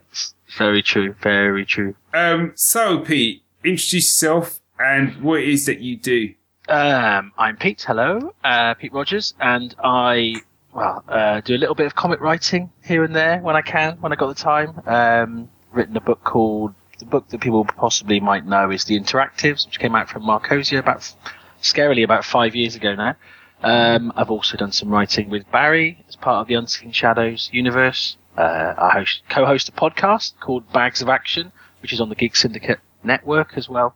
And then my day job, I work in motion graphics and visual effects, so get to be a VFX producer on kind of indie films and stuff as well. So I'm slightly busy. I was going to say, so that all just winds up to being one heck of a busy boy. Yeah, pretty much. But I wouldn't have it any other way. I get very bored very easily, so it's good. So where would you say your main passion lies then? Comic writing, and probably you've got some amazing people on the show that are really, really successful, and then I'm here. Yeah, I mean, in an ideal world, I'll be doing that full time. But by day, I kind of get to help other people get their stories told, and then by night, I get to try and write my own. So, it's a hard slog putting out books. Did a lot of kind of indie anthology stuff. Then did the interactives. Mm-hmm. Been working on a book called Flux with Steve Arian for probably over 4 years now. And then I've got loads of other projects. It probably feels to most people like I disappeared, but I've just got loads of stuff that hasn't been published yet. So, that's the plan. There's more to come. Hopefully next year will be a big year. Cool. So I was going to ask you a completely unrelated question. Oh, please do, because I need people to ask me questions, because I've been asking questions for like 20 hours and I'm running out of questions. No worries. Because I'm assuming, or we may have even talked about this before. I'm assuming you were a big Robin of Sherwood fan back in the day. Yes. Yeah. I know what you're going to ask me. You're going to ask me if I listened to Knights of the Apocalypse, the audio drama. I'm going to ask you exactly that. And yes. Do you know what? 21 hours, I still got it. Boom. Yay, cognizance. What she said. Yes, I have. I listened to it week before last. Okay. Have you heard it yet? Yeah, I finished it a couple of days ago. I thought it was freaking awesome. Yeah, no, so did I. Stacey's looking at me blankly. I was going to say, I don't even have facial expressions anymore. Yeah. But I'll hook you up with Knights of Apocalypse, because it doesn't matter if you haven't watched the Robin of Sherwood TV series, because it's an audio drama. And I know you like your audio dramas. It's right up the street, and Ray Winston's in it. Okay. Yeah, I'm sold. There you go. He's proper. And yeah, it's great. But as a Robin of Sherwood fan, I thought they really captured the spirit of the show. Because, it's the Jason Connery version, isn't it, rather than Prey? But it's like everyone is back. Yeah. And the great thing about audio is they don't sound that much older. No. And it's beautifully done, because there's a part at the start about we've been asleep for too long. There's some nice little in references, and it does. To pull off battle scenes in an audio drama is impressive. Yeah. You get characters kind of saying what's happening, but it doesn't feel forced. I thought it was really good, and obviously the Clannad music is like the greatest TV soundtrack ever. Yeah. So hearing that again is great. Also, as well, I think other than the title track, I think it was someone else that actually provided some of the music. Oh, wow, okay. But what was cool, I thought, was because the music, some of the beats were the same as what Clan had used in the show. So you knew there was a specific piece of music they always played if there was a battle scene. They'd always play sort of piece of music. So when they play it in the audio drama, it's a really nice cue. So you knew it was a battle scene. Yeah, you hear the drums. Yeah. And even though the special effects were there to back it up, just having that piece of music really kind of helped to set it in your mind visually that this was a fight scene. What I thought was brilliant. Like you said, all of the characters, I thought Nazir probably sounded a little bit older than I remembered him to be. But all sounded like they should. I suppose for Nazir as well. I mean, I assumed at the time as a kid that it was wasn't somebody putting a voice on, but it's a guy called Mark Ryan, so it's not his natural voice. So I guess maybe it's just been a long time since he did that. Yeah, it's got to be in it because Robin the Show, that was 80s, wasn't it? Yeah. Sorry, yeah, it would have ended late 80s. So it's a long time ago. It is a long time ago. But no, well worth a listen, I would say, definitely. I'd love to see him do more. I don't think they will because this was a whole Kickstarter thing, and but I would love to see them do more, definitely. But I suppose it depends. They might, if they get sales like out of the roof, then maybe they will. It's certainly got a lot of media coverage. Here, there, and everywhere. So, and lots of people saying, "Oh, I can't believe I didn't hear about it before." Who didn't back? Because I backed the Indiegogo, right? And lots of people I know that really like the show are kind of showing a lot of interest. Even people who don't particularly like audio dramas. So, you never know. Yeah. Never knew. So obviously Stacey's now returned, and now she's in pajamas. I don't know if returned is the right word because I'm not convinced I'm fully here. I thought you'd say you're not convinced you were ever here. I'm not convinced that everything is real. Everything is real. I'm hungry. It's the thing I've noticed. I don't know if you've heard my stomach. No, I haven't heard your stomach. I thought it might pick up on the mic. I was the a bit headphones are distressed. sort of drowning it out. I'm trying to decide whether or not I want to either have a coffee or throat's going. Either have a coffee or have a energy drink. But I don't know if energy drinks are a good call. I don't know. It might keep you awake on the train. I might take it with me then. That's always a bonus. Oh, can I have some Cocoa Pops, please, Mike? You're a star. Chicken pox. What? I don't know. Say chicken pops. I did. I said chicken pox, actually. Oh, chicken pox. Yeah. That's just what I want to think about when I'm eating breakfast cereal. For people... Little poofy breakfast cereals. It's your autobiography. It's Cocoa Pops and Chicken Pox. The Stacey Taylor story. Oh, I might. No, it's going to be too crunchy though if I'm eating Frosties. Oh yeah. Well, it's just soak them in milk. It'll be fine. Well, I can't soak Frosties in milk. That's like sacrilege. You got to eat that shit crunchy. Because that's what Tony the Tiger says. Eat it crunchy. I did send emails out to everybody That's to why it say, says they're beware, great. we might have to eat a food. Okay. I'll go Frosties then. I bought a variety pack just so you understand what's happening here. You can always do the kind of breakfast snake bite of taking two random boxes and putting them together. Oh no, can't do that. That's just one. That's it. And then he cut me off. Yeah. Shut it. So what are you working on presently? Ooh, lots of things actually. Presently.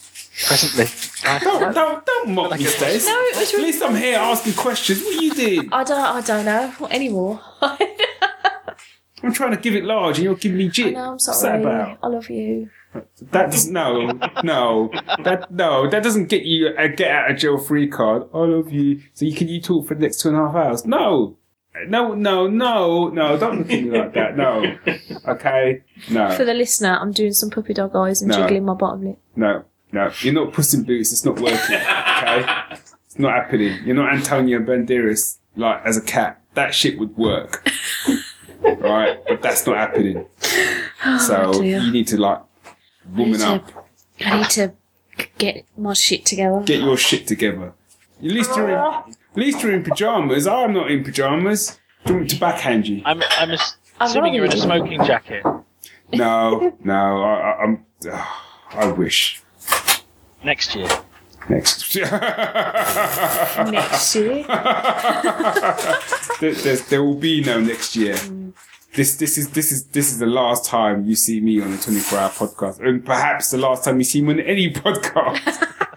Well, I did joke beforehand that this might be the podcast that just kills all podcasts. Yeah. Like even Serial can't save it. I mean, this is how you have to look at it, right?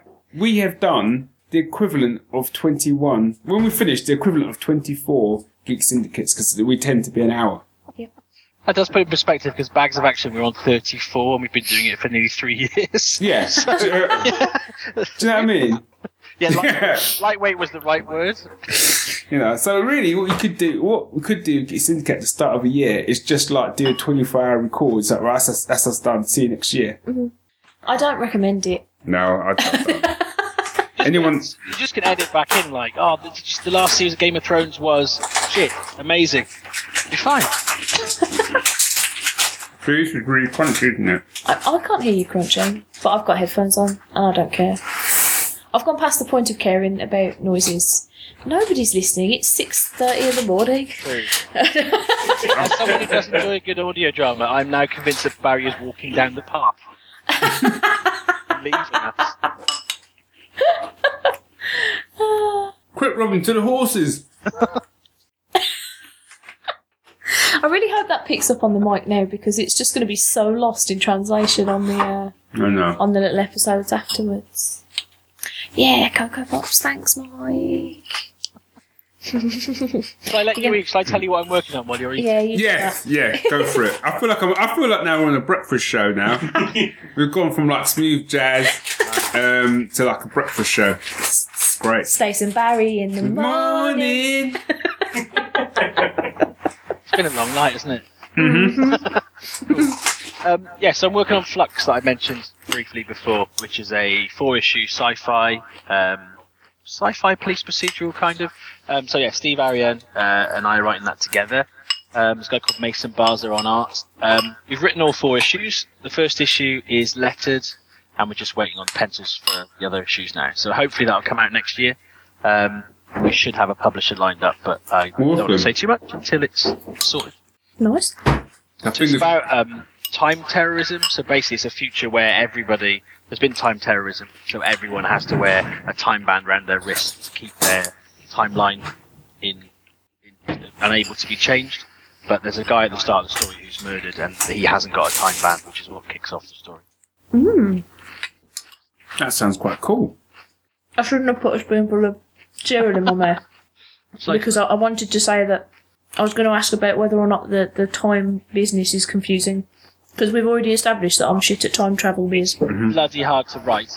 Because you set up loads of rules, and then you get a couple of issues in, and then you realise that everything you want to do breaks the rules.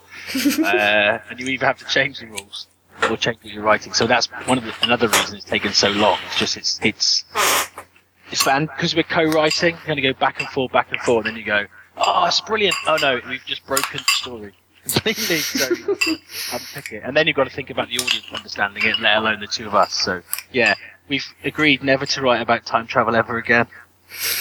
That seems like a wise idea. It sounds like for the best. Yeah.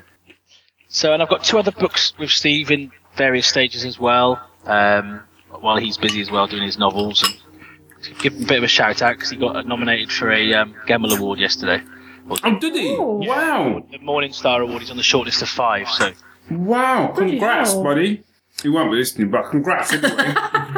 He wouldn't be listening anyway, but he's on holiday, so he definitely doubly isn't. Yes, yeah. Because he emailed me yesterday because I was supposed to be going on Comic Book Outside this Grumpy Old Geeks. It's called now, isn't it? And he said he was going on holiday. But yeah, big congrats. That's huge. Yeah, it is. So I'll be hanging on to those coattails for dear life. Yeah, damn right, mate.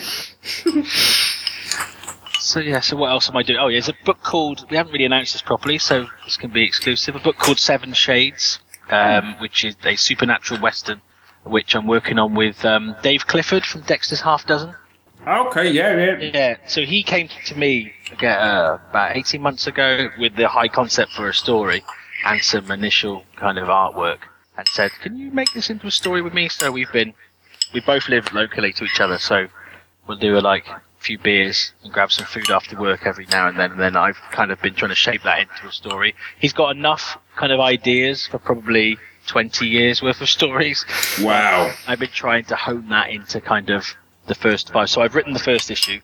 We did that Marvel style because he's painting it. So I just kind of give him a paragraph about each page, and then he just goes and paints, and then Right. I'll be adding the dialogue after. So we might, fingers crossed, have an Ashcan available at Bristol in August for the first issue, but then we'll be looking for a publisher or deciding what we do with the rest of the book. But we've certainly got the first 5 issues planned, and then possibly the first 4 arcs kind of loosely planned as well.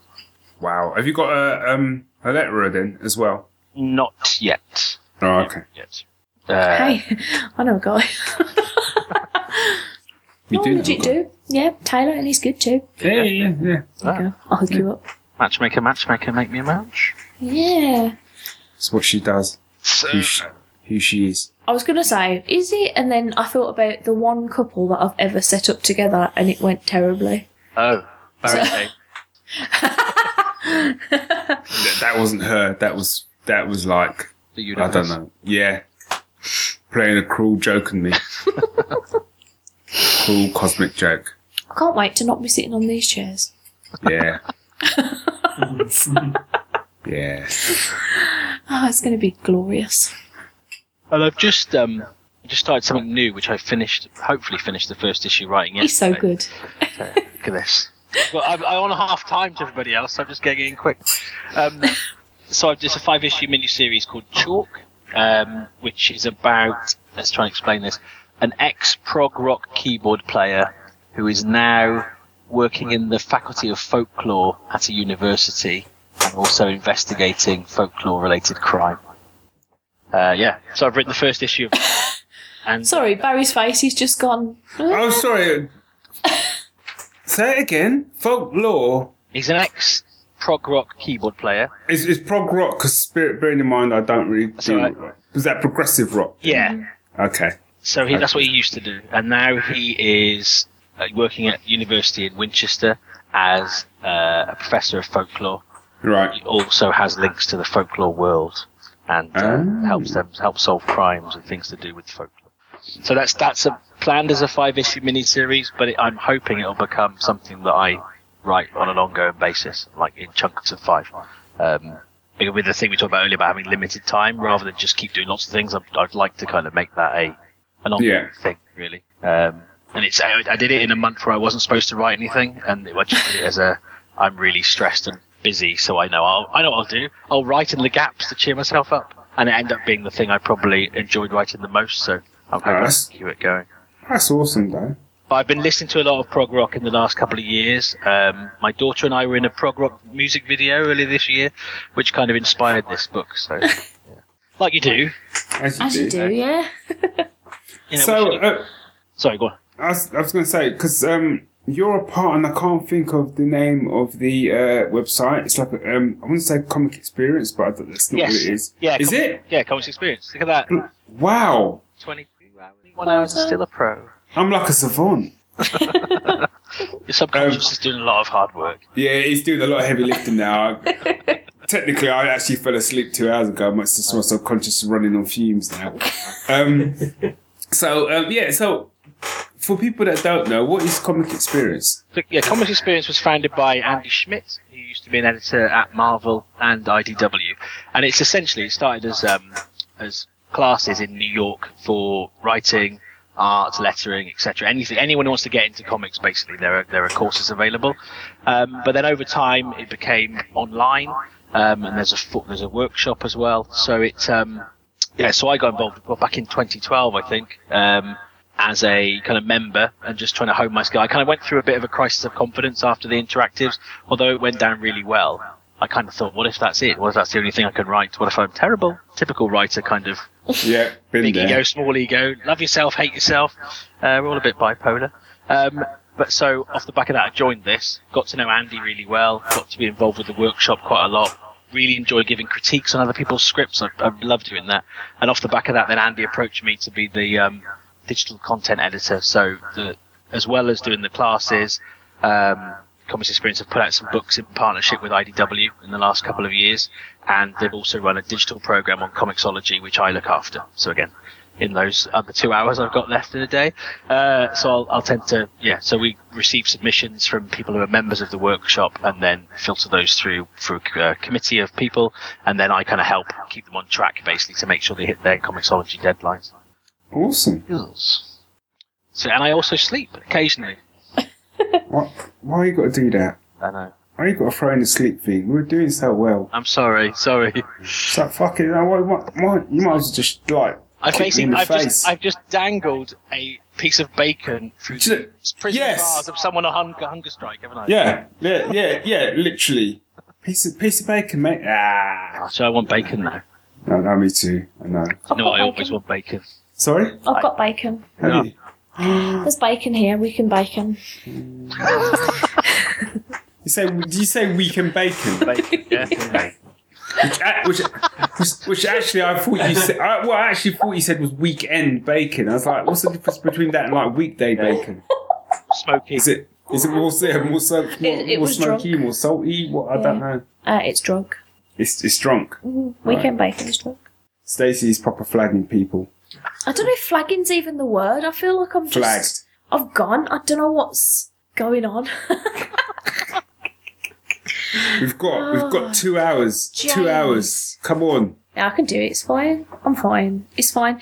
I should have had caffeine. Is what I'm realising. You can still have caffeine. I know, but then it will hit me too late. I get what you mean. Yeah, I get what you mean. It hits you after the 2 hours, maybe, or in an hour's time. Right at the end, and then when you want to go to sleep, you're like, "Hey, I'm wide awake now." I'm like, "Hi guys, who wants to go and play catch?" I might if There's not much. There's not really any coffee left in that pot. Oh, I know. I bought extra coffee. It's in the cupboard. Oh, okay. In that big cupboard. My worry, if you have it now, is that Mike Aldred is going to think that he's being spoken to by a child who ate all the sweets at a kid's party. Well, coffee doesn't really have that extreme effect on me like that. I was thinking more about Stace. Okay. I'm a weird one with coffee in that sometimes I can drink loads of it and it has like barely any effect. But I think there's other times when I haven't like drunk it for a while or I particularly need it that I actually like legitimately couldn't get through my day without it. Before I go, there was a question on Twitter. Oh. If you're Why have you let this guy on? Just someone asking, because you make comics, what sort of stories do you prefer? Do you prefer like story-based stories or character-driven stories? Oh gosh, that's a good. Oh gosh, the age-old plot versus character. Let's go Alan Moore.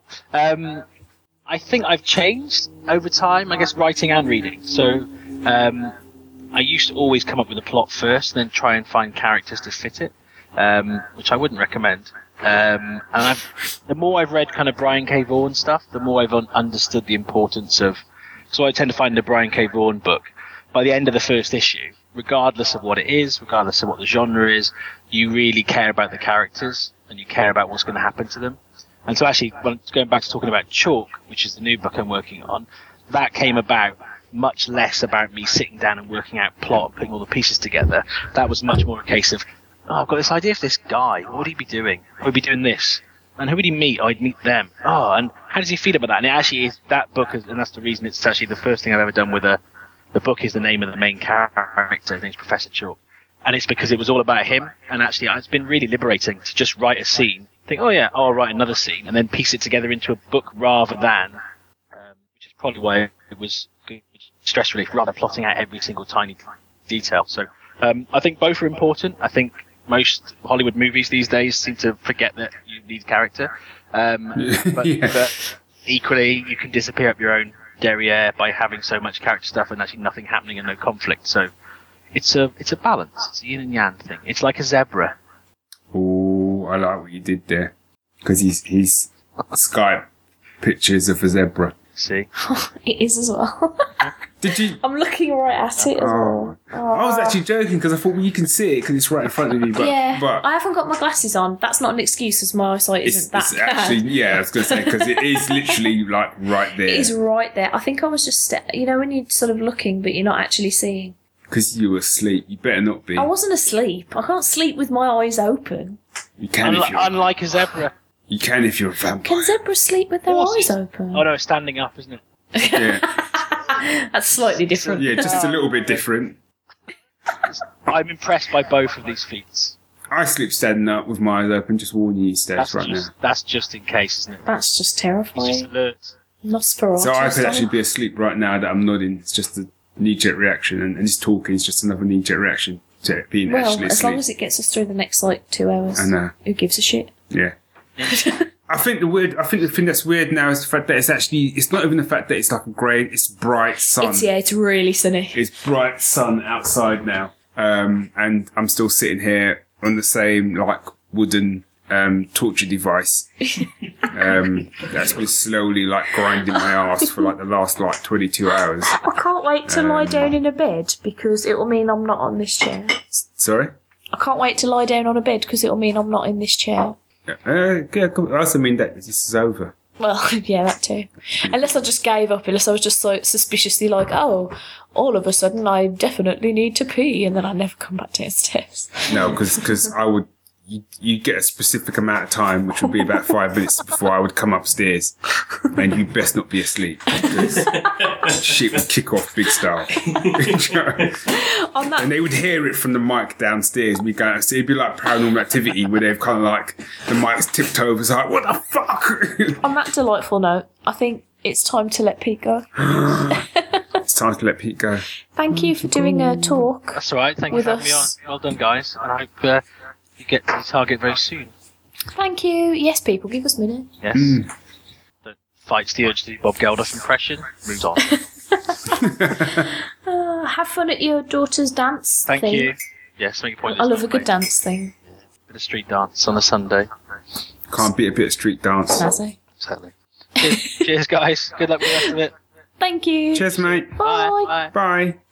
I thought my call was coming at 7:30. He is.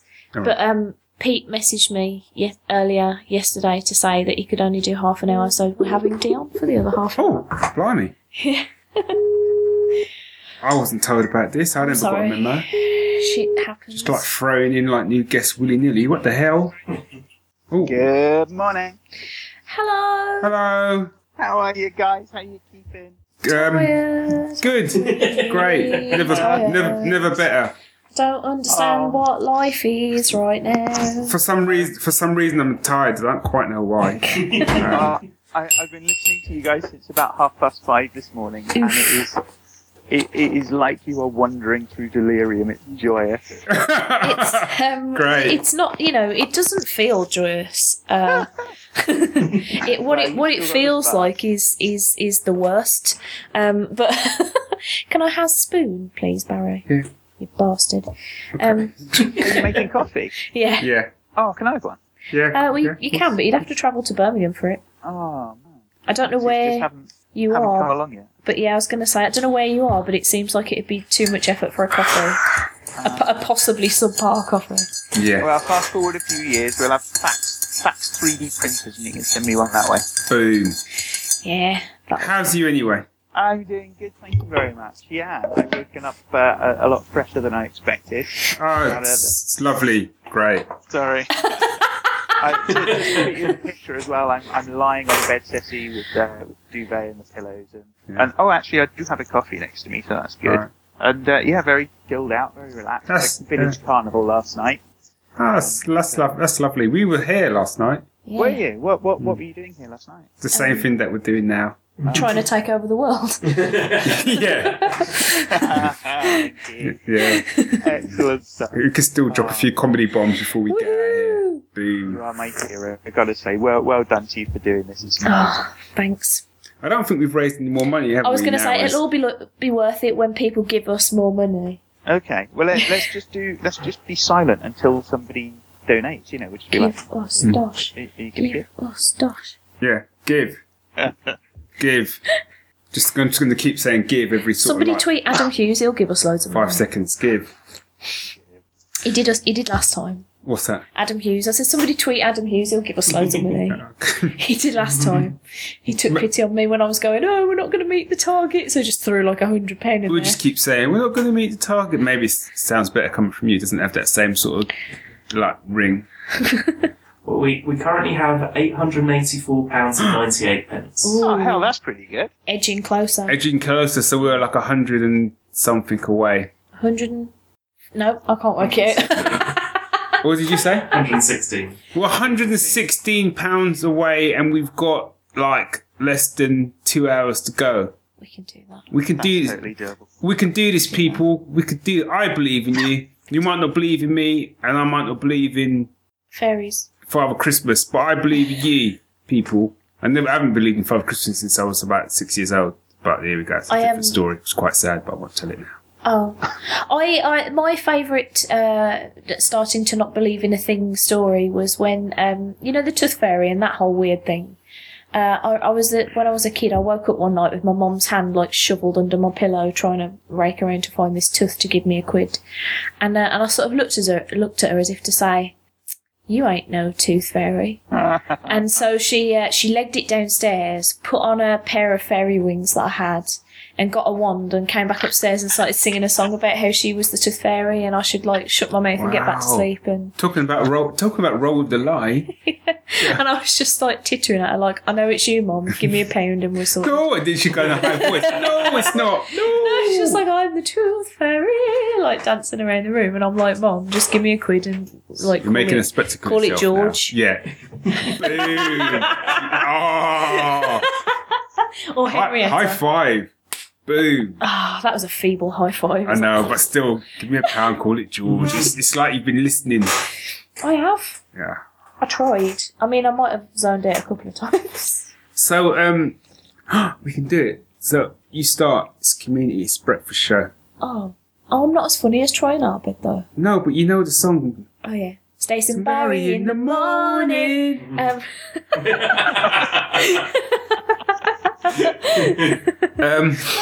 Do you want to touch this turtle? Beg your pardon.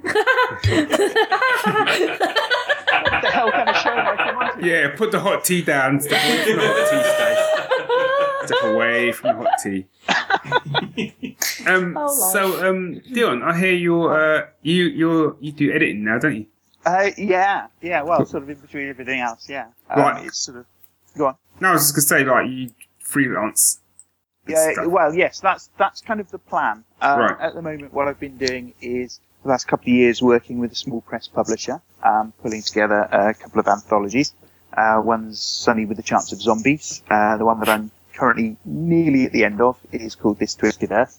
And I am looking to really go freelance, start putting in some money on the side so I can eventually switch careers from working at a bank to doing something that I completely and genuinely love. So I'm kind of pulling the website together at the moment. That's awesome. With Ant.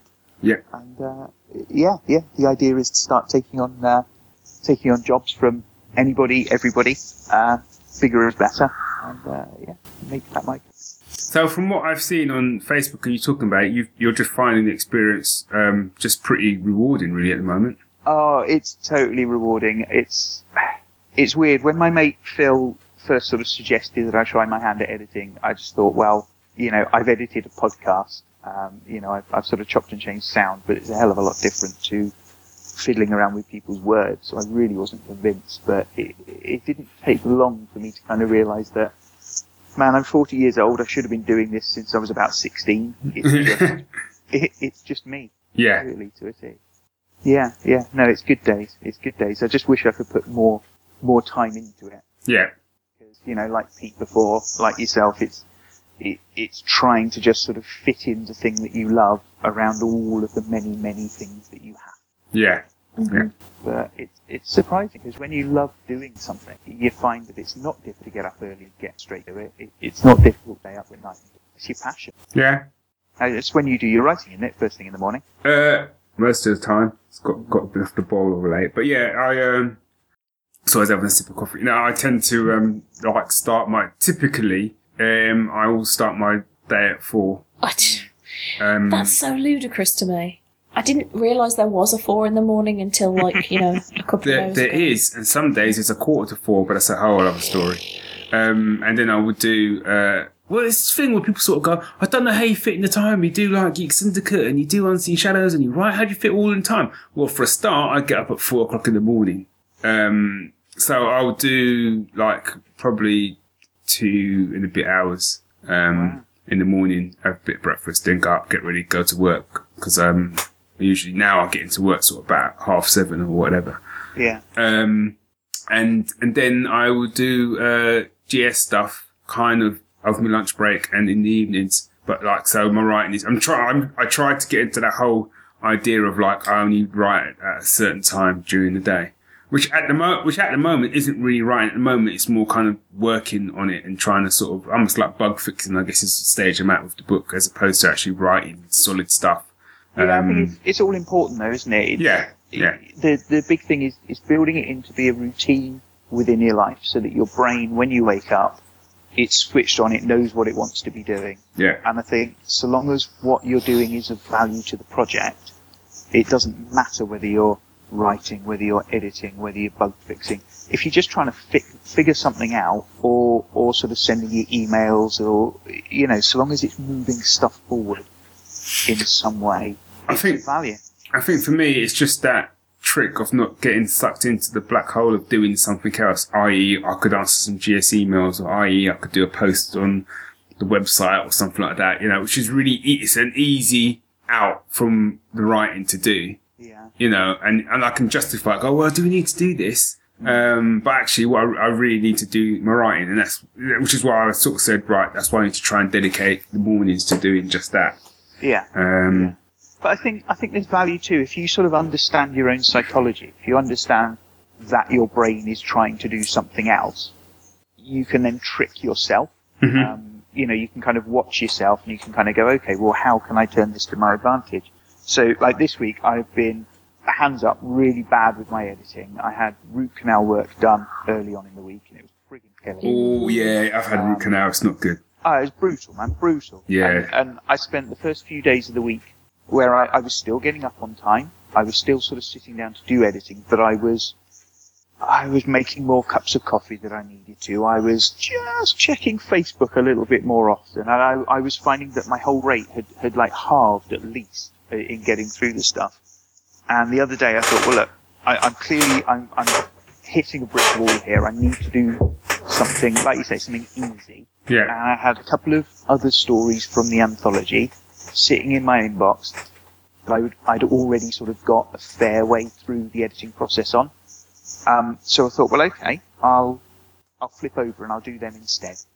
I got home from work and I sat down, and within, God, I don't know, 3/4 of an hour, I'd actually done the first one because it was right near the end of the edit, and I was able to contact the author and just say, yeah, that's done. That's absolutely brilliant. Thank you so much. And I looked at the clock and I thought, I'll go on to the next one. And I finished that one as well by, 8:30, something like that.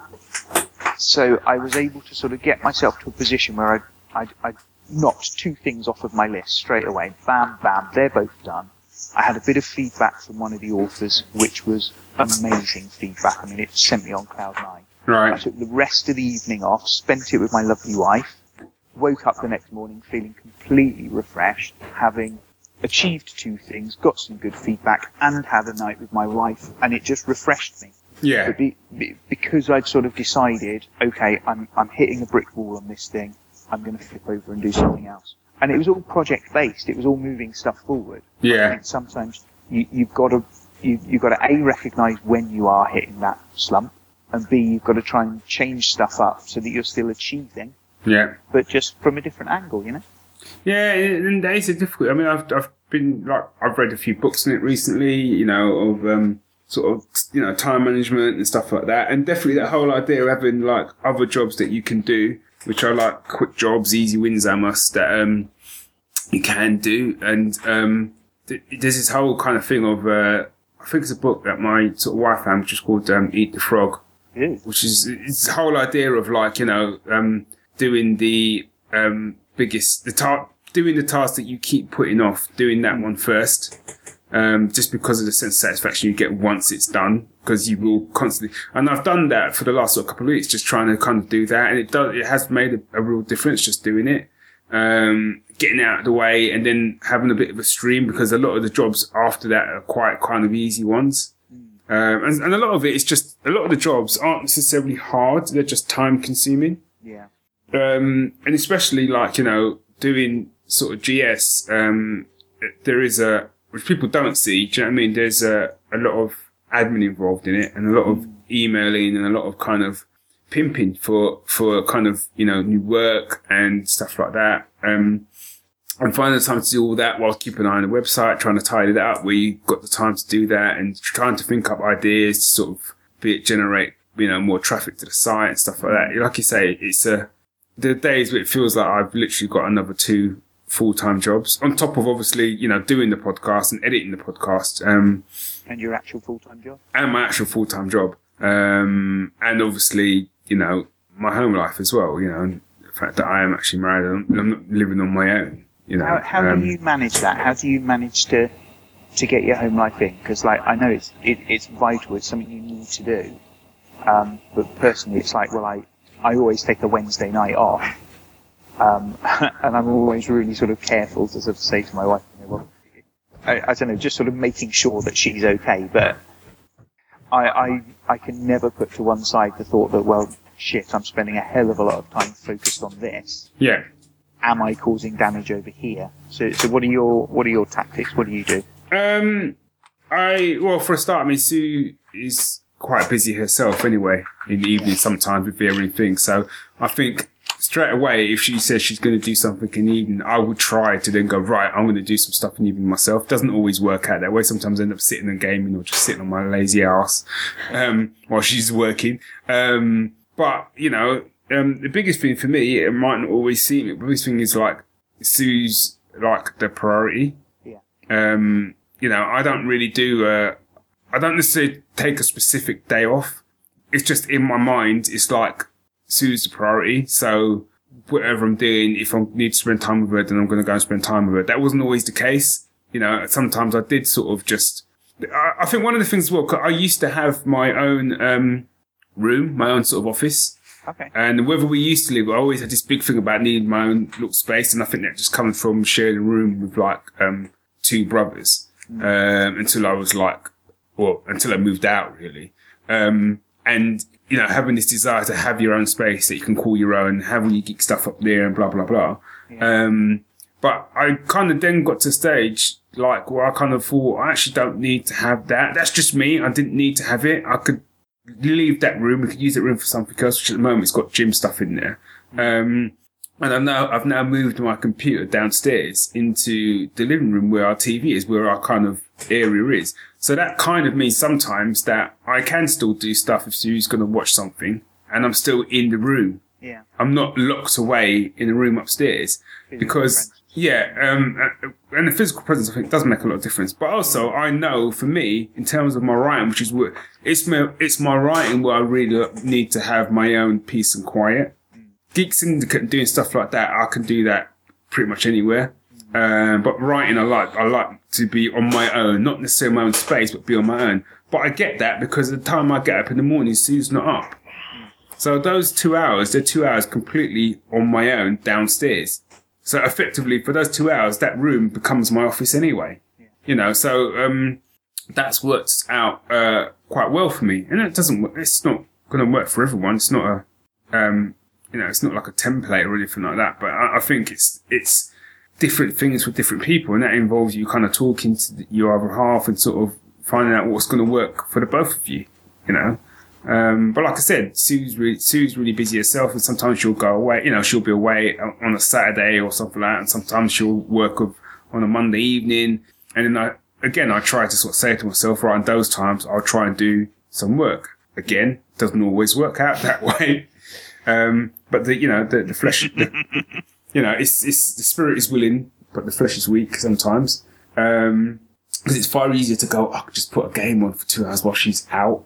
But I just sort of think, I think now as well, I suppose I'm not as obsessed over it all as I used to be. I think, which is both a good and a bad thing. Priorities do change, don't they? Yeah. As time goes by, I can kind of remember sort of going through phases where actually I'd be playing computer games a lot, or I'd be reading a lot, or I'd be watching movies a lot. Yeah. And when I'm in the editing zone, when I've got sort of a big project like this Twisted Earth going on, really when I wake up in the morning, the first thing I'm thinking of is that project. When I come home from work, like I want to spend family time, but as soon as like my daughter is either on like her late night telly night or if she's in bed or whatever, I'm immediately right. I've got to have a shower, refresh, and then boom, straight back onto the editing. And movies go to one side. I haven't played a game on the PlayStation or the PC for flipping donkey's years. Yeah. Things just completely reprioritized, and I guess it's hard for me sometimes because I'm sort of aware that I've let things slip. And I'm really conscious not to let my marriage or my daughter slip, but other things slip. And so every so often it's a case of, right, take a step back, look at what's going on, talk to Clover about it, right, are things going okay? Communication, and if things are starting to go astray, it's, right, we'll have to refigure it out and make it good again. Yeah, I mean... Go on. No, you finished, mate. I was just going to say, to be fair, she's been incredibly supportive over this whole thing. I think a lot of people, they like to sort of to talk up sort of the amount of stuff that they've done or they've sort of pushed through and achieved creatively speaking. But it can often be the only reason that happens is because they've got this whole network of people around them that are supporting them and helping them. Yeah. And I can't talk up enough how much Clover has been supportive in my creative endeavours.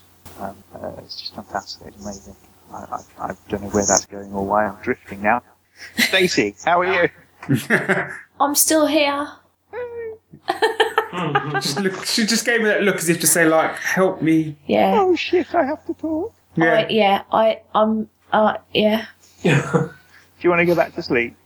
I wasn't asleep anyway. But being asleep would be a fucking dream right now. Heavens to Betsy. I'm not going to see you this year, dude. I'm not going to Thought Bubble. Oh, nobody's going to Thought Bubble this year, going to bunch of Thought Bubble. bastards. Like, come on. I know, but I said to myself at the start of this year I was going to swear off conventions this year. Entirely. Entirely. So, I mean, have I done any? I don't know if I have done any. I was saying that, I mean, Dave and I are doing the ICE convention, mainly because we got asked again to sort of host panels there. But that's literally it. Just because I wanted a break from it and I wanted to sort of try and refocus myself on what I wanted to do. Yeah.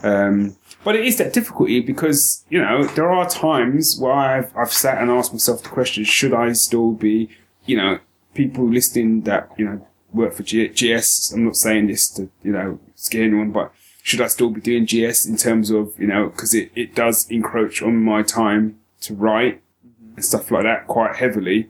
So should I be really thinking about that? But then I kind of just think, well, if life is too short, and I really like that lesson. And if there's something you want to do, then do it. And if it means that you've got to make sacrifices to do things, then, do it. I think I've got the time to do both things. And I enjoy doing both things. And I think the one thing I enjoy most about GS, if GS was just the podcast and just Dave and I, A, it would be easier to manage anyway.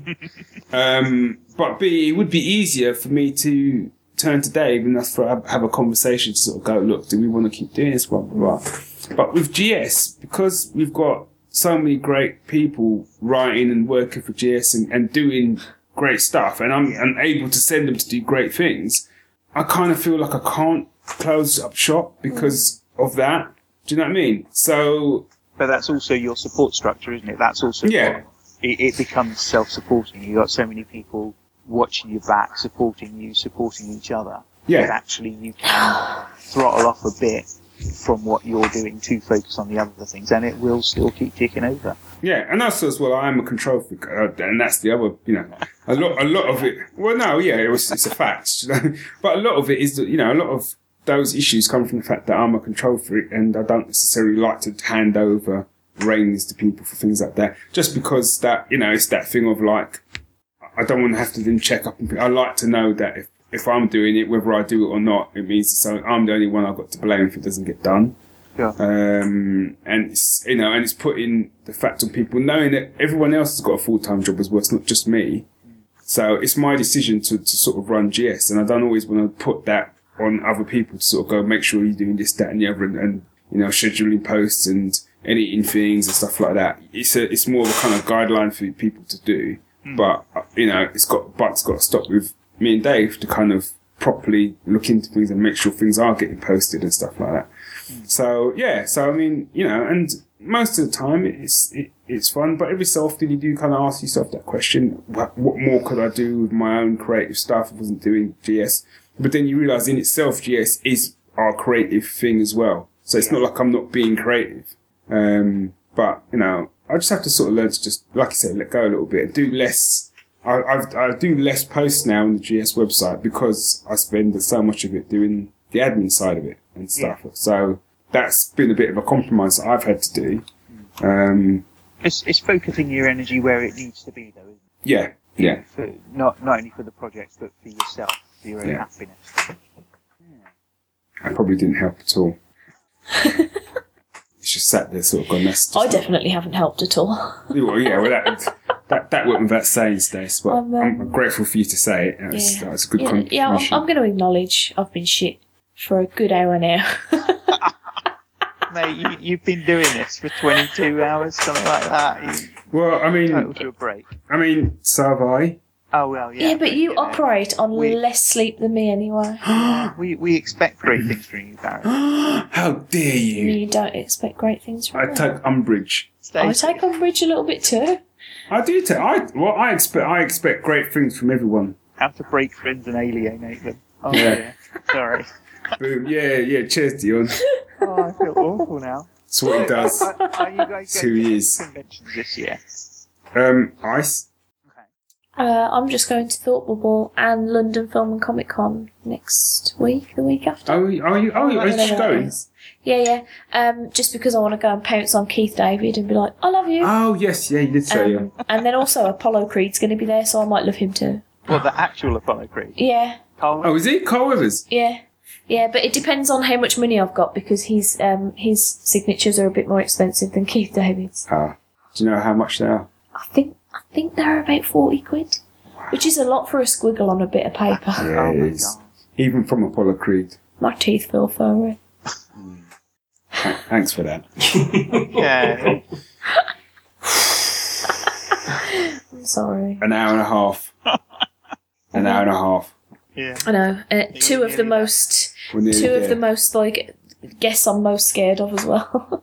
Oh, you well, given the fact you're going to have to step up a notch now. I don't know if I can. You can. Well, it's not even like you can. It's like you're going to, woman. You need to get down, do a few press ups or something. Get the blood pumping. Squat. That's what you were saying you were going to do before. I have zero upper body strength. All right, roll around. just roll around. That will wake you up. Roll around. Conk my head on the table and knock myself out. Yeah. Do that thing you see in films where they kind of roll around like they're running in a circle. Do that. That'd be cool. Nah, you're right. Okay. Just thought I'd ask. Oh, Dion, it's been lovely talking. Well, listening to you because I haven't really said any words. Oh, no, it's been really nice to chat to you guys. I'm sorry you're in such a state of disarray at the moment. So. I really am. I really am. When you feel better, give it a week or so. We'll have a chat on Skype, just the two of us, eh? Yeah, let's do a proper one. All right. What are we talking about? Oh, it's insightful and asked searching questions and probing questions and all sorts. You were. But Kind what I'm of. saying is, I dropped the ball. Nah, you didn't. I've dropped the ball. No, she didn't. She set all this up. She's been awesome. Yeah, it's been hard, man. It's been really hard. You People ignore you a lot, I've noticed, and that's... Sorry? People ignore you a lot, I've noticed, when you try and organise something like this, and it makes you quite sad. And frantic when it's like a week before and you've still got like 3 hours left to fill. You're like, someone help me. Yeah. We riffed nearly an hour though, didn't we? We did. Yeah. We did. Sean feels really bad about that too. Does he? Yeah, he does. Quite bad. Anyway, That's alright, Sean. Don't worry about it. say goodbye to Dion, so he can get back curled up in his little sofa. Bye, Duvet. Dion. Dion, Alright, thank you guys. so much for all the support you've given us online. Yeah, No thank worries at all, you. guys. No worries Yeah. at all. Cheers, buddy. Enjoy your last hour and a half, and then enjoy next week. Yeah, don't know if you enjoy this word I I'd enjoy use. my trip back to Northampton, but yeah. Yeah, I thought you were going to London. No, hopefully not. Let's hope not, eh? fingers crossed, eh? No, I won't. It'll be fine. It's all good. It's all good. I'm going to keep listening in, so no dirty bad mouthing me after I've gone. Okay. All right. We'll do it before you go, fucking demon. War twats. Yeah. I love that. All right. Ta-da. See you, Dion. Bye. Bye.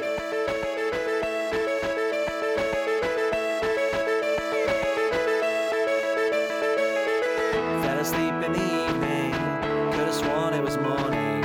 It might be an idea to get those fabled 8 hours. Where's the fun in that? Just stay up with the fear. I will get to sleep. We will get some sleep. Work through to the holidays, but they're months away. Cross off the days until you forget. Just keep getting tireder, lose the energy for fun. Just cross your heart and hope for the some days. I will get to sleep. We will get some sleep. Dream of the days when the mornings never end and the alarms never sound. And you can forget the stress, drink in the sunshine, just reset